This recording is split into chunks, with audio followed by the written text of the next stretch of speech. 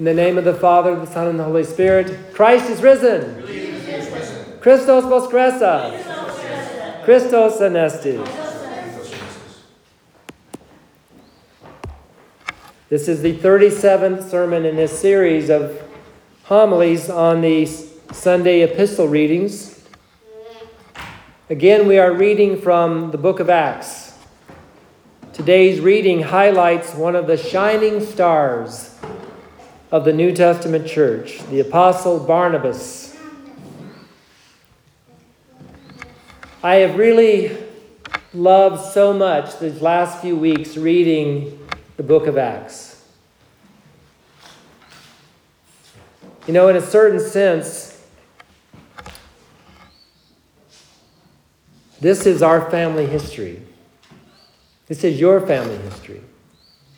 One of the great things, many great things about being a Christian is belonging to a family. We are not alone.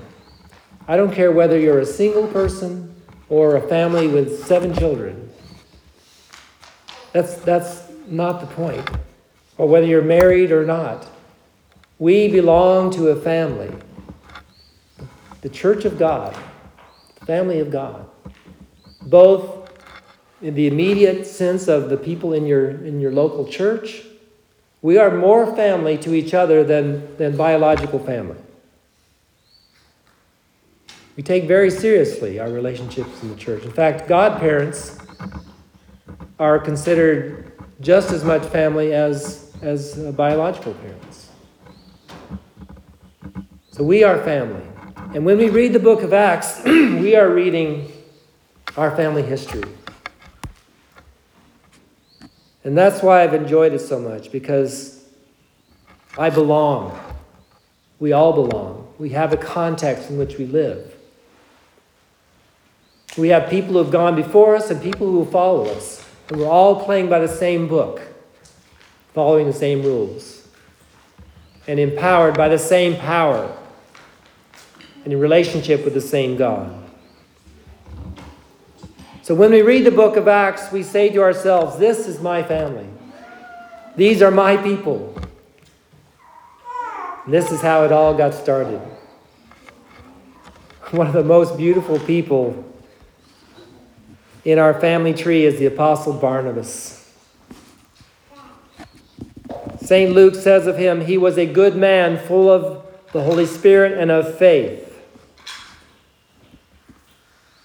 So in today's reading, in which Barnabas is mentioned a couple times, we hear about the expansion of the church because of the persecution taking place in Jerusalem, specifically the martyrdom of Stephen. The Christians spread out from Jerusalem and brought the gospel to Phoenicia, Cyprus, and Antioch, and among other places.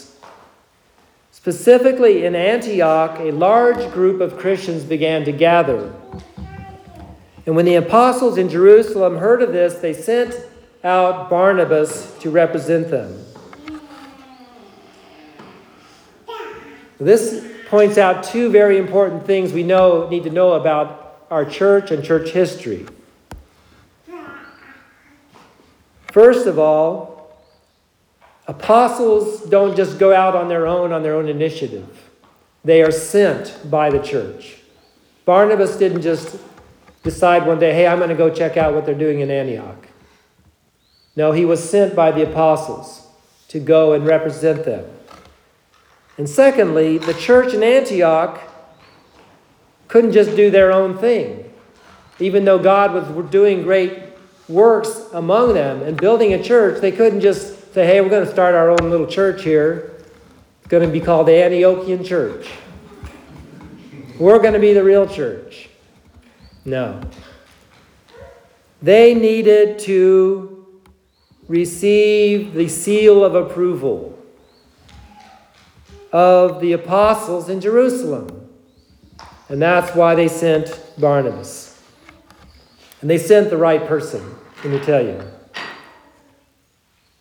Barnabas was one of the 70 apostles whom Christ chose during his earthly ministry to send out by twos, to preach, to heal the sick, to cast out demons. The first time he's mentioned is in the book of Acts, chapter 4, early on, when the first community just started to come together. People are so zealous, and they're just selling everything they've got and just bringing the money to the apostles, to put it at the apostles' feet and say, use this whatever way you can to minister to the poor, the widows, the orphans, anybody. They had such zeal for God.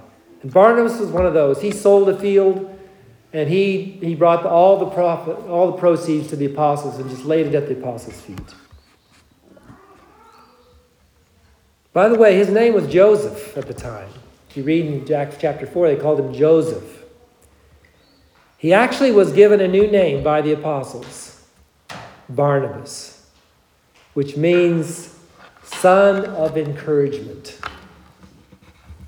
He didn't become a son of encouragement because they gave him the name. He was already a son of encouragement. And he was such an encouraging person that they gave him that name, Barnabas. I hope someday we have a family in this parish who has a boy named Barnabas. I call him Barney. What a beautiful saint. What a beautiful saint. Son of encouragement. We need encouragement. We read the gospel reading today. Christ encounters a Samaritan woman. I mean, he could have browbeat her all over the place.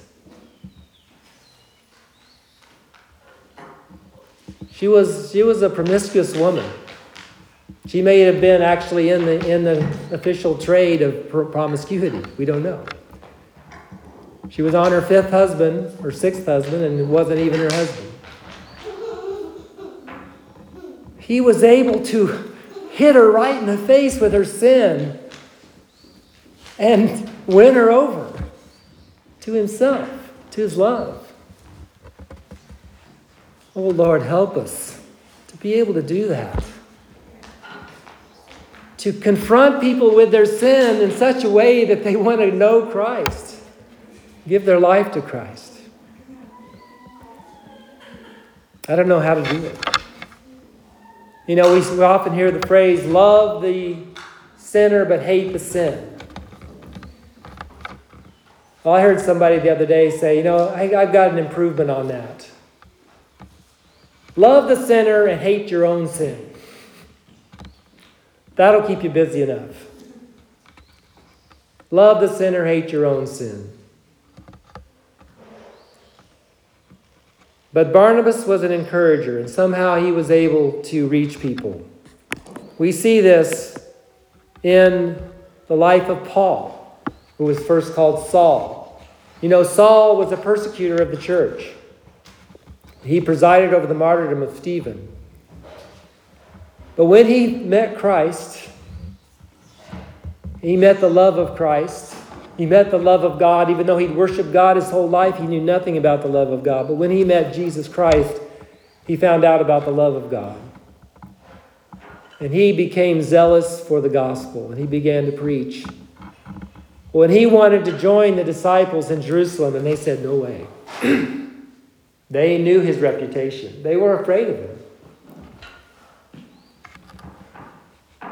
Who was it who broke down the wall between Paul and the apostles? It was Barnabas.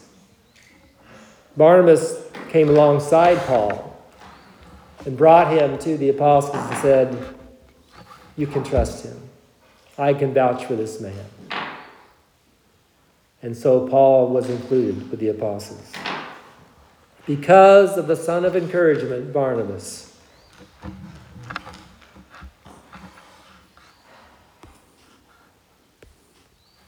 Paul, he was so zealous for the faith that the Jews immediately wanted to get rid of him. So they began to plot to kill him. You know how he escaped? Children, listen. They put him in a basket, tied a rope to it, and lowered him down the city wall to get out of the city. Wouldn't that sound like fun?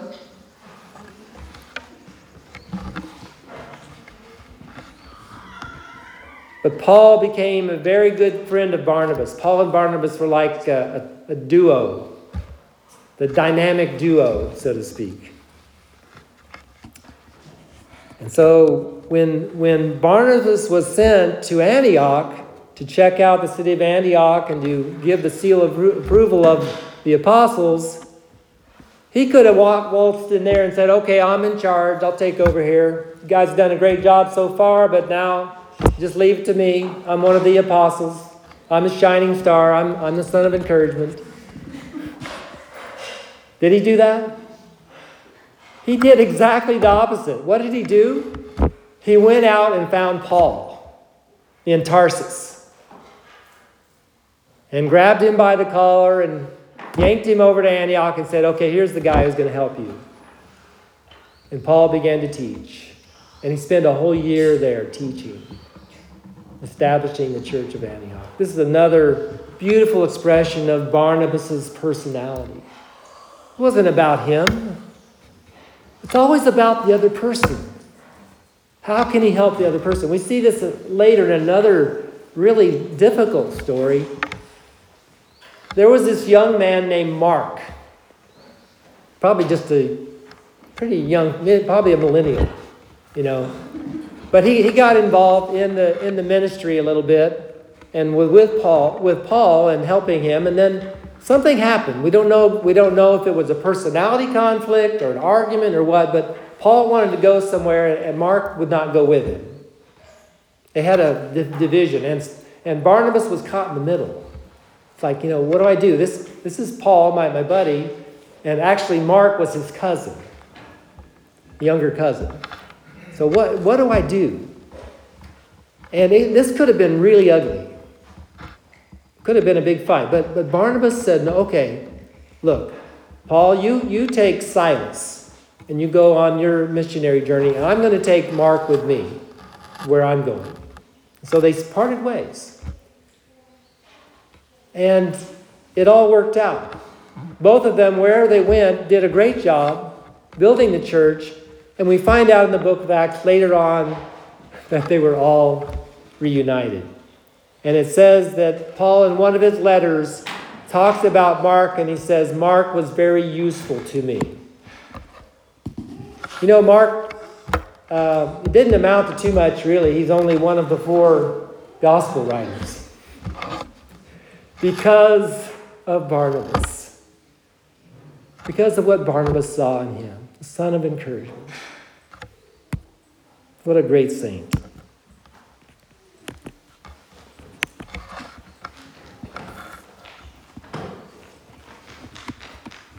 We know from church tradition that Barnabas eventually became the first bishop of Cyprus, and that he gave his life for Christ in martyrdom. What a great saint. He's the patron saint of Cyprus. They probably have a big holiday in Cyprus every year for St. Barnabas. He's also the patron saint of peacemakers because of his conciliar and encouraging nature. O Holy St. Barnabas, pray for us that we also may be sons and daughters of encouragement, may be able to bring the love of Jesus Christ to those who are in need. In the name of the Father, Son, and Holy Spirit, Christ is risen. He is risen.